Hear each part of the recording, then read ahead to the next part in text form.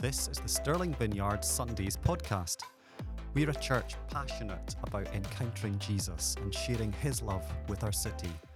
To find out more about who we are, visit our website at stirlingvineyard.co.uk.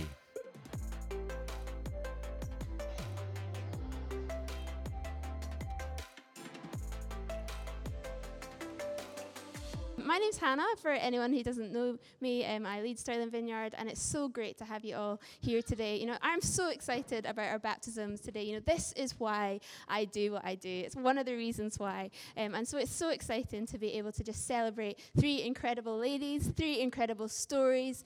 And we just wanted to give you a chance to hear those stories this morning. And so I'm going to invite, first of all, in fact, could I grab your stand? Is that okay? I'm going to invite, first of all, Hayley to come and join me up here this morning. Well done. Hayley's been really brave in going first this morning. So obviously I've just kind of introduced Hayley to you. Hayley, do you want to tell us anything about yourself? What do you do? Anything you'd like us to know about yourself? Pretty boring person, but Not true. I'm a mechanic apprentice down at BMW. That's pretty exciting. Brilliant. So you're going to share a little bit of your story. And so I wanted to ask you, first of all, can you just tell us all a little bit about your decision to follow Jesus and what led you to that point? Would you like to hold this? Go for it. Well, I've been following Jesus for as long as I can remember and going to church, but I never kind of truly understood the services. But since I've joined Vineyard, I've developed a new understanding of what it means to follow Jesus. And I know that kind of as I age, I'll continue to do so. Can I just ask, how old were you when you joined Vineyard? 14, okay. And actually, I really want to honour Hayley this morning because you were 14 when you joined, and over the last few years, you have served your socks off up there at the back with your mum and tea and coffee. So we want to thank you so much. You really have done an incredible job. So really exciting to hear. But what is it that's made you want to get baptised today? One of the topics we spoke about in our small group was the kind of levels of Christianity, and looking back, especially in my pre-teenage years, I was definitely more of a lukewarm Christian. I would go to church, whether that be because my mum had asked me to go or because my friends were going. And I knew of him, but I wouldn't necessarily say I knew him. But looking at my faith now, I can easily say that I'm a stronger Christian than I was. When I saw my first baptism, I had said to my mum that I had wanted to get baptised. And she had told me to wait until I was older, but I didn't understand why, being a teenager, I wanted to go against my mum's word. But I'm glad she did tell me that, as it's allowed me to grow closer to the Lord. And I kept thinking about baptism throughout my wait, and each time I felt his hand on my back and him telling me to be patient. And the other day I felt him say to me, "Prove your love to me. You want to be baptized, but you weren't ready. I'm saying to you now, you are ready to know me and to grow with me." And when I heard him say this to me, I realized I'd been trying to rush my faith. I'd seen others who were closer to him, and I'd wanted that, and I'd tried to gain a closer relationship with him then and there. But you'd wanted me to not only walk the path with him, but to take it in and to stop and see him in the everyday, and to see him in the little things. And now that I've done that and I've walked that path, my faith has grown and strengthened, and I will continue to walk that path with him no matter where it leads. Wow, that's so good, Hayley. Absolutely. Absolutely brilliant. And the final question I just wanted to ask is, how do you think the decision to follow Jesus has changed your life? Well, I've become more confident in myself and in my faith, and I feel more safe within my own mind. I find myself praying for others regularly, whether that be for someone at work who's fallen ill, or one of my friends as they work through their exams and towards their uni applications. But I also find myself praying for a connection between my friends and God, as I want others to feel the love and reliance that he's shown me and created within me. I've been lucky enough to have been given a new perspective on my day-to-day life, and I've found more and more things that I wouldn't have necessarily noticed without him, like the way the birds are always singing together and the way the grass shimmers in the sun. It's these small miracles that remind me how lucky I am to be surrounded by both my church family and my biological one. And I pray that others find the certainty within him. Amazing. Oh, so Brilliant. Hayley, thank you so much for sharing that with us this morning and for being really brave and going first. There is going to be a chance to pray for you at the end of the service, so I'll invite you to take your seat, but we'll have you back up here shortly. Okay, well done. Let's give her a clap again. So good. So good. Fantastic. Well, next I'd like to welcome Grace to come up. Let's welcome Grace. Fab. Is that a bit high for you? Possibly. Put it down. Yeah. No. It's high for all of us.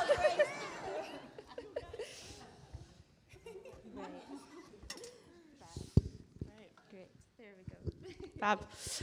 So I'm just going to share a little bit about what led me to today and a bit of my story about what God's been doing in my life. So I grew up in church down in rural England, and I grew up learning about God and exploring the Bible. Whilst there weren't many people my age in church, I went to camps run by a wonderful organisation called the Stewards Trust. And here I was blessed to make friends with Christians my age, many of whom I still call close friends today. As a teenager, the pressure of school, all-encompassing friendships, and the desire to be popular became a priority in my life.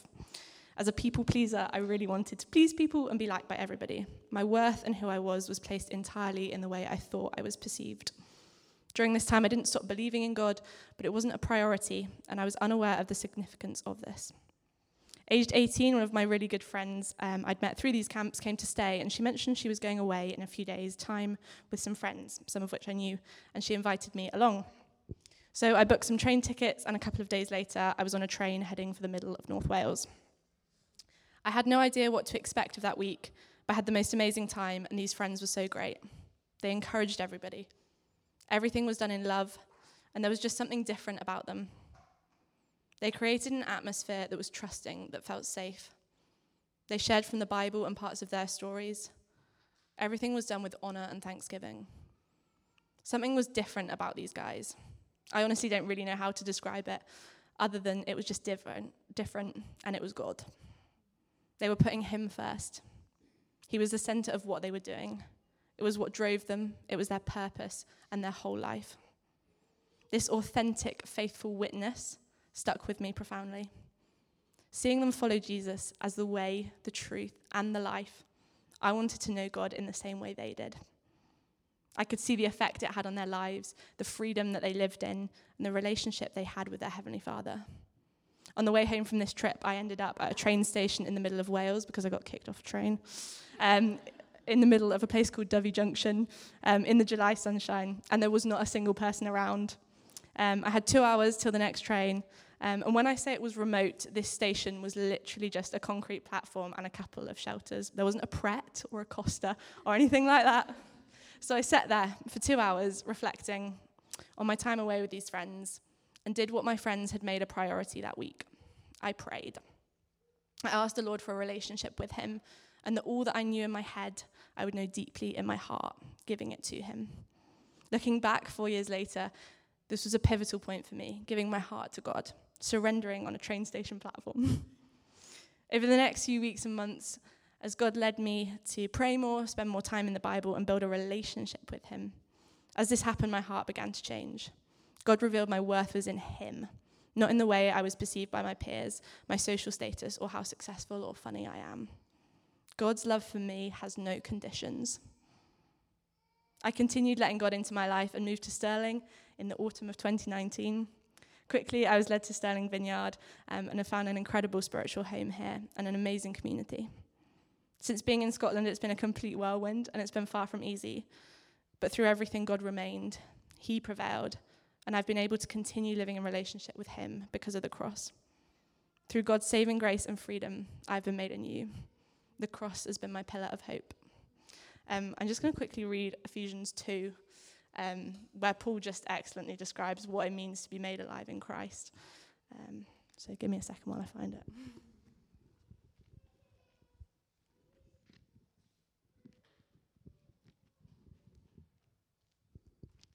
I should have bookmarked it.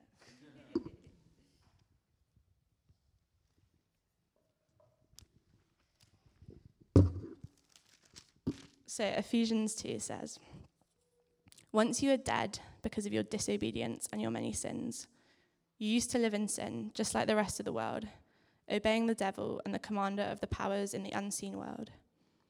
He is the Spirit at work in the hearts of those who refuse to obey God. All of us used to live in that way, following the passionate desires and inclinations of our sinful nature. By our very nature, we were subject to God's anger, just like everybody else. But God is so rich in mercy, and he loved us so much that even though we were dead because of our sins, he gave us life when he raised Christ from the dead. It is only by God's grace that you have been saved. For he raised us from the dead along with Christ and seated us with him in the heavenly realms because we are united with Christ Jesus. So God can point to us in all future ages as examples of the incredible wealth of his grace and kindness towards us, as shown in all he has done for us who are united with Christ Jesus. God saved you by his grace when you believed. And you can't take credit for this. It is a gift from God. Salvation is not a reward for the good things we have done, so none of us can boast about it. For we are God's masterpiece. He has created us anew in Christ Jesus, so we can do good things he planned for us long ago. And I think that passage just sums up why I'm here today getting baptised.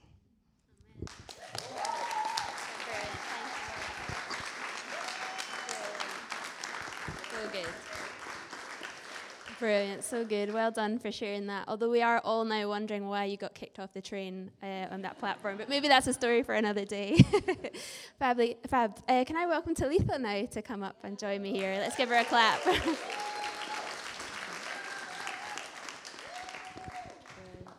Just quickly grab my notes. Okay. Oh, thank you, everyone.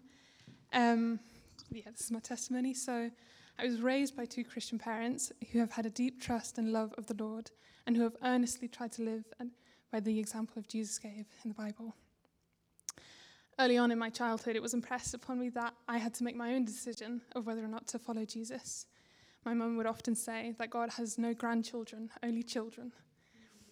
I'm somewhat of a thinker and wanted to take my time with this question. I sometimes wondered whether or not it was my faith or that of my parents. At 18, I moved out. I lived in China for a year, and there was no Christian community. And perhaps that's why when I came to Stirling to study, I felt starved for fellowship and embraced the people who I met in the Christian Union and organisations like the Navigators. However, in my second year at uni, I started working full-time at a coffee shop while doing my degree. I didn't really get on well with the managers at that place, and felt really stressed because of this. This is when I started to develop and believe a narrative that I was working and God was not. That I was the good Christian girl, and God, while saying he provided, didn't really. I became a little bit bitter, resentful, and felt inwardly a little bit hollow. However, I still attended every Christian event and conference. At one such conference, I went forward to receive prayer. I can't really remember for what, but the man who prayed for me said that he felt really emotional and that for him that was often a sign of the Holy Spirit working. He said he felt an urgency to tell me that Jesus loved me. Jesus loved me, Talitha. It wasn't a love that he loved the church and that included me, nor was it that Jesus said he loved me, then he made me, and now he just had to live with the consequences of a bad deal. He loved me, Talitha. There was something really refreshing in hearing that, and it broke the narrative that I had kind of believed up until that point. It shifted my focus onto God's love, which was deeply and intimate, and again, just really refreshing. It wasn't contractual. And God is a loving father, and he wasn't an employer who would only kind of pay if I delivered. That evening, I just cried and cried and cried. So that, in sum up, is kind of my testimony, that the love of Jesus is one that I've never experienced anywhere else. It is deeply refreshing, and I think Jesus surprises and cares for people in the midst of their grief, like Mary in the tomb, or the woman, the widow whose son he raises in Luke 7. And I think, that is the reason why I'm being baptized today, that love. So, yeah. Thank you very much. Great. You can have a seat just now,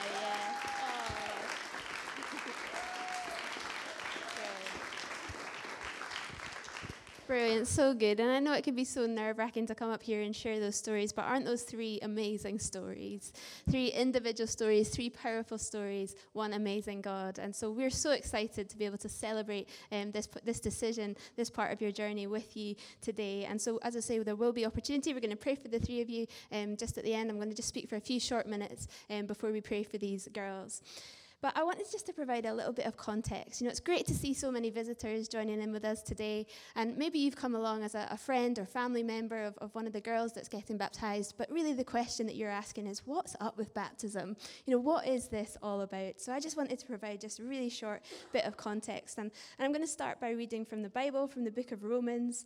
You can follow along if you've got your phone, your Bible with you, but it will come up on the screen behind me as well. So we're reading from Romans chapter 6, verses 3 and 4. And it says, "Don't you know that all of us who were baptized into Christ Jesus were baptized into his death? We were therefore buried with him through baptism into death, in order that, just as Christ was raised from the dead through the glory of the Father, we too may live a new life." Amen. I love that. So we're going to talk a little bit about that in a second, but why do Christians get baptized? So 3 reasons. The first of all, is that baptism is a command. In the Bible, we see that it is a command of Jesus. And we particularly see this in the book of Matthew. Matthew chapter 28, if you've been coming to church for a while, I'm sure you're very familiar with this passage. We call it the Great Commission. And if you haven't heard of this before, it's a little bit like, if you can imagine, Mission Impossible. You know that moment when Ethan Hunt's given the mission, your mission, should you choose to accept it. You know, it's kind of that moment of Jesus to his disciples, of Jesus to his followers. You know, your mission, if you choose to accept it, is, Jesus says, "Go and make disciples of all nations, baptizing them in the name of the Father and the Son and the Holy Spirit." That is the mission that Jesus has left his followers, his people, his church. And that's the mission that we live with and live under. We want to share the good news of Christ with the world around us and invite people to come and join in on that journey of following him. And so part of our obedience to Jesus and part of our obedience to following him is through baptism. In fact, baptism, it was so important. We see it was one of Jesus' final instructions before he returned to his Father in heaven. And actually, as we study the New Testament, what we find is there's no such thing as an unbaptized follower of Jesus. Even Jesus himself was baptized. The only human that actually didn't need to be, but he set that example and invited us to follow him in it. Baptism was important to the early church. It was important to Jesus. It was important to the apostles who continued to teach it and practice it. And it's important 2,000 years later to us as the church and as followers of Jesus. We want to obey that command. Secondly, baptism is a symbol. It's symbolic. It's symbolic for us of what happens when we put our faith in Jesus. You know, when a person gets married, one of the symbols of that marriage is that they put rings on their fingers. It's a sign and it's a symbol that we understand what it means. You know, just simply putting rings on our fingers doesn't make us married, but it's a symbol. You know, it's a symbol that shows that we're committed to someone for the rest of our lives. And in a similar way, baptism is symbolic. It's a symbolic picture of what happens when we put our faith in Jesus, as we receive his forgiveness, that through his death on the cross, we can be forgiven, we can be cleansed, we can be washed clean. And that kind of going down into the water, being joined with Christ in his death, being cleansed of our sin, but then again coming up out of the water and being raised to new life in him. So entirely symbolic. See, the act of baptism in itself doesn't save us, but it symbolizes the fact that we have been saved through our faith in Jesus. So that's why we do it. And thirdly, the last thing is that baptism is a statement. You know, it's a public statement. You know, those girls were so brave today, weren't they, being able to stand up here and share their story with their friends and family this morning. You know, it's a chance for us to blow our cover and to invite our friends and family to come and celebrate with us our decision to follow Jesus. And that's why we're here today. For Haley, Grace, and Talitha, they've all made that decision to put their faith in Jesus and to follow him. And just before we finish, I just wanted to give a wee word to the three of you this morning. You know, you've all made this incredible decision to be baptized, and I feel really privileged to have been getting to hear more of your story over the last few weeks, and how God has broken into each of your lives and how he's building and growing his relationship with you. And as I was praying to the Lord and just asking what might be a word or an encouragement for you, I was just reminded of that picture of being raised to new life with Christ. And I think that he really wants to encourage you this morning around the area of what does it mean to live life and to live life to the full. In the book of John 10:10, Jesus talks about that he came so that we could have life and life to the full. And as you're baptized today, and as you come up out of the water, I want to encourage you to pursue life with Jesus and live it to the full. You know, part of that is continuing to seek him, continuing to grow with him, you know, continuing to hear his voice and be obedient to the things that he's prompting you to do. And also part of that is understanding that each one of you has a calling in God, something unique that he has created for each one of you to do in the earth. And as you grow in your relationship with him, I want to encourage you, find out what that call is. I wanted to give each of you a book this morning. Some of you might have heard of it, Garden City, by an author called John Mark Comer, who's one of my favorite authors at the moment. But really, this book is all around pursuing your call in Christ. And so I just want to give you that as a gift this morning, just to encourage you as you continue in your walk, in your faith journey with God. And I guess a bit of the book it kind of uses this symbolism of Adam and Eve in the garden. And sometimes we can have this idea or picture that Adam and Eve were created to just wander naked in the garden in fellowship with God. But actually this book makes a theological case for the fact that actually we were called to work with God and to partner with him. And actually in the garden what there was all the raw materials to begin to build with God. But as sin came into the world, we came outside of that calling. But actually, as we receive forgiveness, as we're restored to our relationship with Christ, we can step back into the call of God, which is to work in partnership with him. It's to build, it's to create, and it's to rule and reign with him. And so God has given each one of you passions and gifts. And I just want to invite you, go on the journey of discovering who is it that God has created you to be? What is the purpose that he has given you? You know, I know from speaking to you that you're three very different people. But I know that the world needs people passionate to see our children and our young people cared for, discipled, mentored, looked after, and introduced to Jesus. You know, the world needs people with a deep compassion whose hearts are stirred to care for and to look after those who are more vulnerable in our society. And believe it or not, I also passionately believe that Formula One needs mechanics who love Jesus to go on tour and introduce them to him. So maybe, just maybe, those gifts are within the room today.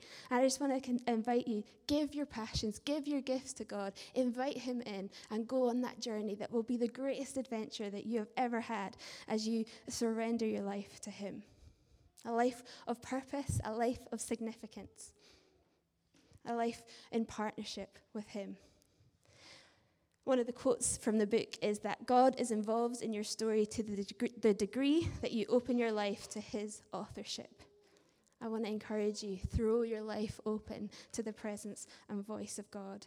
Throw your life open to his authorship and his leading and his guiding. And you will have the greatest adventure. You know, one of the ways that you can discover more of who you're called to be in Christ is by asking him questions, seeking him, asking him questions like these. I'm just going to put them up on the screen behind me. These are just some helpful questions, you know, and actually maybe some of us here will find this helpful as well, because we're all on a journey to find more of who it is that God's calling us to be and what it is that he's calling us to do on the earth. So these are some helpful questions, again from the book. You know, what is it that you love? You know, God gives us passions. God gives us interests for a reason. So we need to pay attention to those. You know, what are the things that we're good at? And also bad at. I think that can be helpful sometimes as well, knowing what we're bad at, maybe knowing the areas that we're not supposed to pursue. What is it that you notice that the world needs? What is it that stirs your heart and breaks your heart as you look at the world around you? You know, where are the open doors in life? Where is there favor? Where are there opportunities? What is it that God's blessing you? Where is it, that God is blessing your life? Also, what about people around you? What do they see in you? What are they calling out of you? Are you listening to the voices of people that you, of leaders and people that you respect around you and what they're saying over you? And then finally, what is the Holy Spirit stirring in your heart? These are some questions I think for all of us to just think about as we think about our calling in Christ. Finding your calling is another quote from the book. Finding your calling is about finding your voice, which cuts over the din and drone of the other 7 billion plus people on earth, the tune and tone that only you can bring to the table. Each one of us has a unique gift and a unique call from God. And so I want to invite us as we think about what it is to be raised to life in Christ, would we pursue that life and pursue it to the full?